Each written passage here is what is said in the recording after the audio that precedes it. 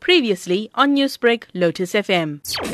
The number one New Year's resolution is to get fit and lose weight. But did you know that the number one broken New Year's resolution of all time is, I want to lose weight and get fit? And the reason for that is people come into the new year motivated because, of course, they picked up weight, they want to make some changes, and they go like, this is the time to do it. And if you make that decision, just change your mindset and say, listen, I'm not going to lose weight. I'm going to make a lifestyle change.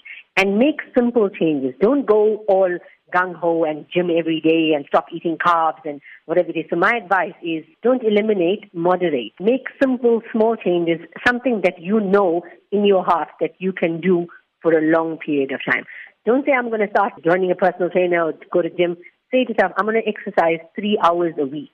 Give yourself attainable goals, write them down, stick them up somewhere where you can see them, and then make lifestyle changes, not resolutions that you're going to follow until the end of Jan and then fall off the bandwagon. What are the most simple, healthy eating lifestyle changes that one could implement? One that is, as you say, an attainable goal. Could that be to maybe reduce your sugar content or reduce the amount of carbs that you're eating? Hydrate. So drink a lot of water, because most of the times people think that they're hungry when they're actually thirsty. So if you hydrate and you know that you've got enough water in your body, that will be the first thing. The second thing will be when it comes to eating fruit and vegetables. A lot of people introduce that into their diet, but they don't realize that fruit has a lot of sugar in it.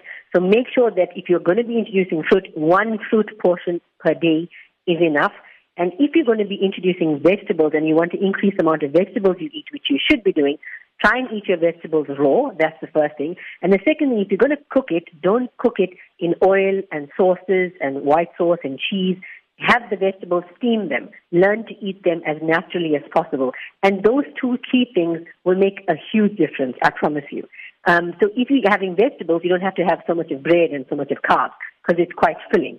And if you're going to be having a carb, remember that fruit and vegetables are also carbs. Many would say that actually eating healthy is actually difficult. For those, especially that are at work, what's the easiest way to get a healthy meal in after a long day at work? The thing is, people always want to find out which is the perfect diet, and that's what you're asking for the working person. Idea is to find an eating plan that works for you. Plan your meals. So if you know on a Monday I'm eating chicken, on a Tuesday I'm eating fish, you can't just get home at 6 o'clock and go, I'm starving, let me see what's in the fridge. That's not going to work. So if you fail to plan, you plan to fail. It's no different when it comes to weight loss.